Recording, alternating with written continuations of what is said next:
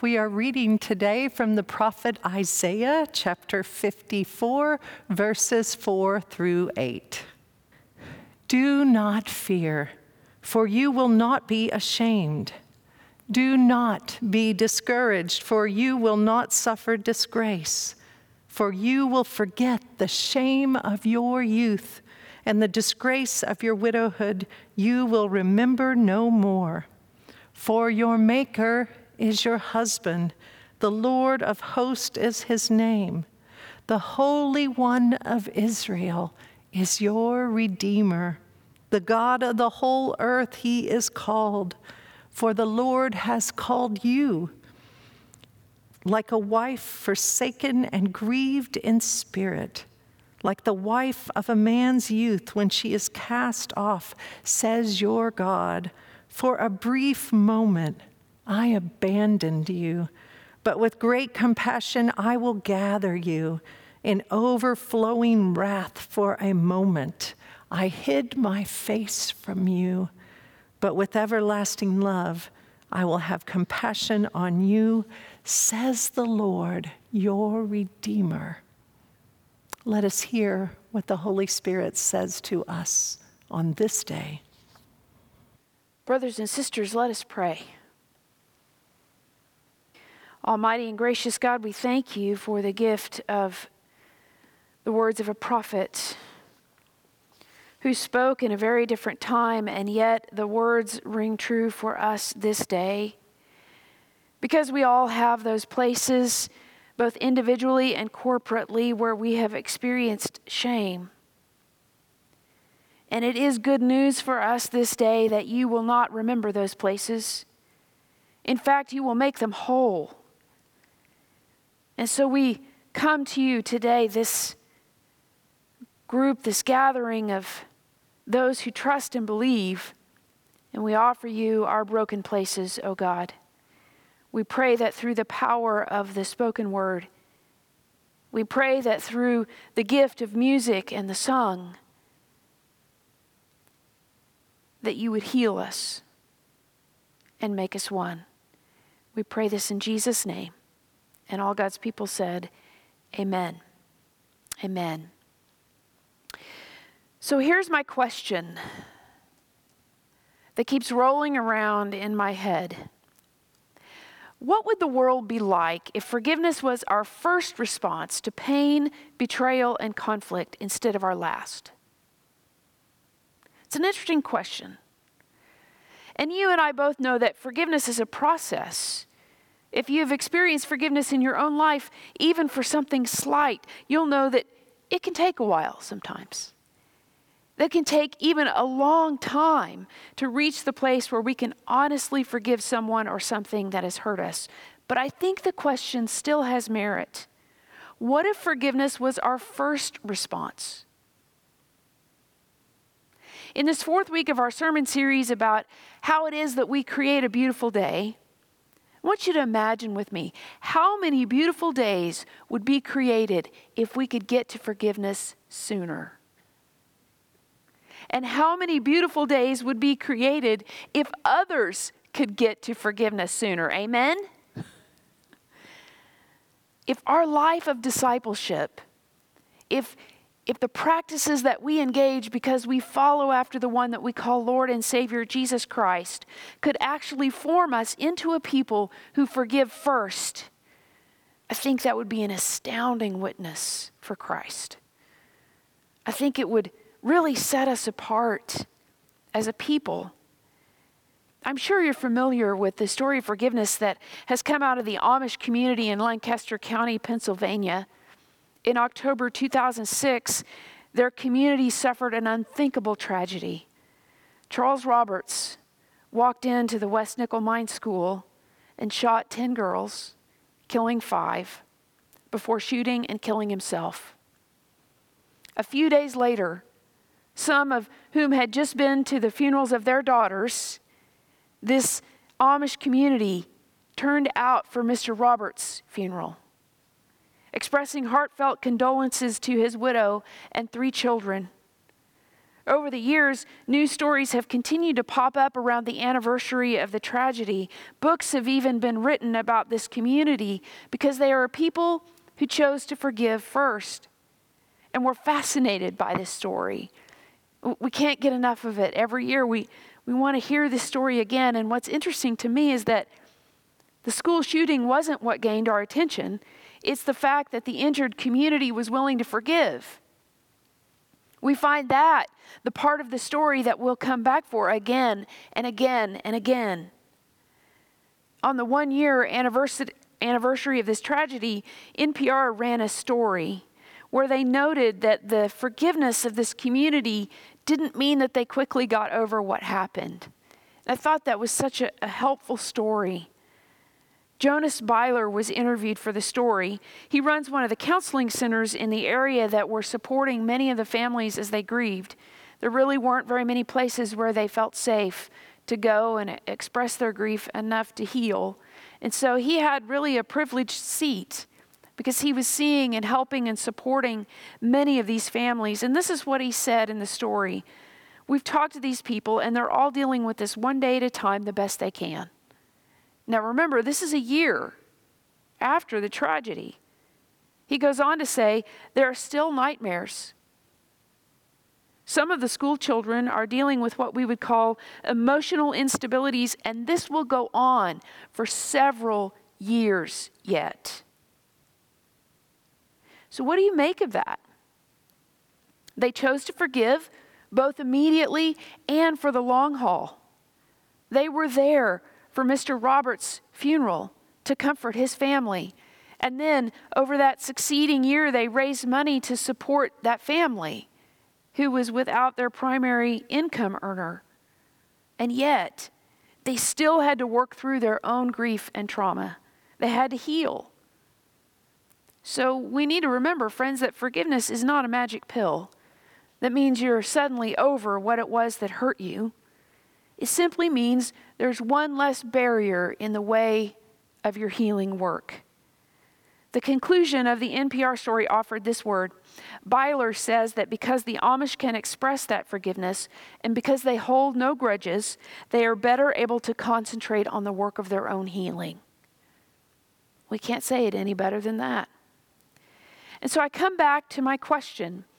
What would the world be like if forgiveness was our first response to pain, betrayal, and conflict instead of our last?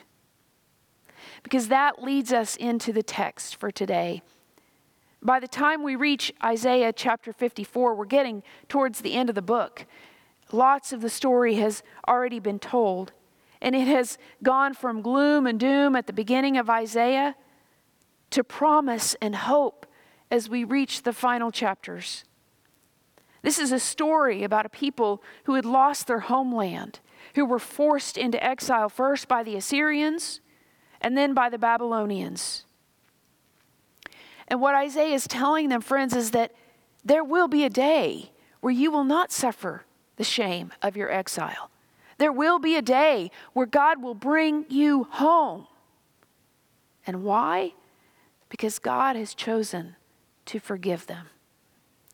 The text, the reason why this is the text for this morning is the glimpse it gives us into what it is like for God to forgive. And I think if we're going to talk about what it is like for us to forgive, it's important for us to consider what it's like for God to forgive. And we need to remember what preceded the forced removal of God's people from their homeland. Repeatedly, they betrayed the covenant. Repeatedly, they cheated on God's faithfulness, which is why so many of the prophetic writings, not just Isaiah, use this metaphor of marriage. You'll notice that in the text if you're following along in your Bible or on your Bible app. There's this metaphor of marriage that describes the relationship between God and the people. And it is a difficult marriage because God is faithful and the people cheat over and over and over again. And God calls them back over and over and over again. And every time they betray God. And every time God forgives their betrayal.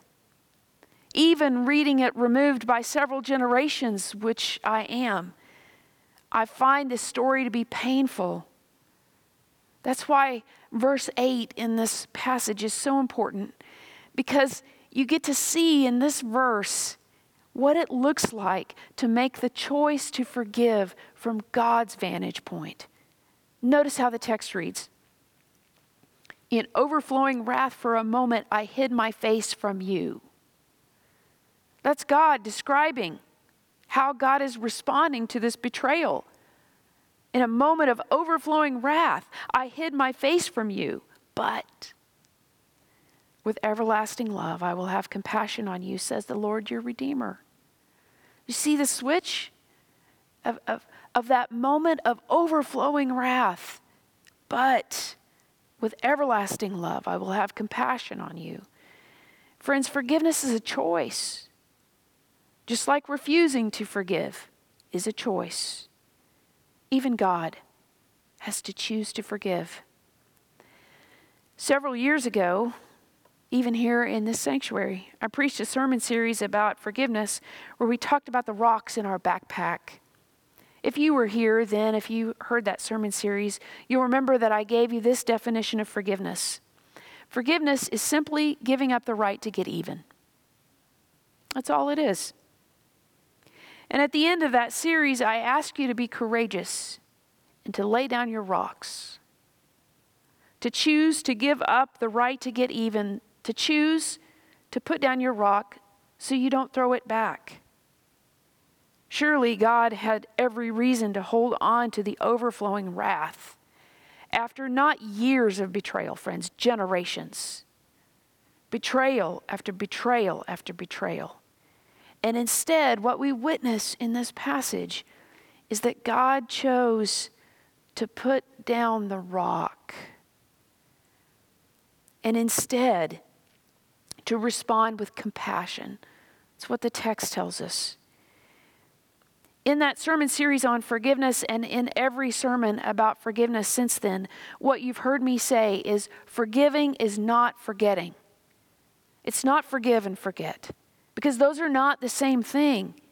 Forgiveness doesn't mean placing yourself in harm's way or ignoring a need for accountability. It simply means that you will respond with compassion instead of vengeance. It simply means you choose to lay down your rock. In the movie A Beautiful Day, if you've watched that, what you'll notice is there's a difference between forgiveness and reconciliation.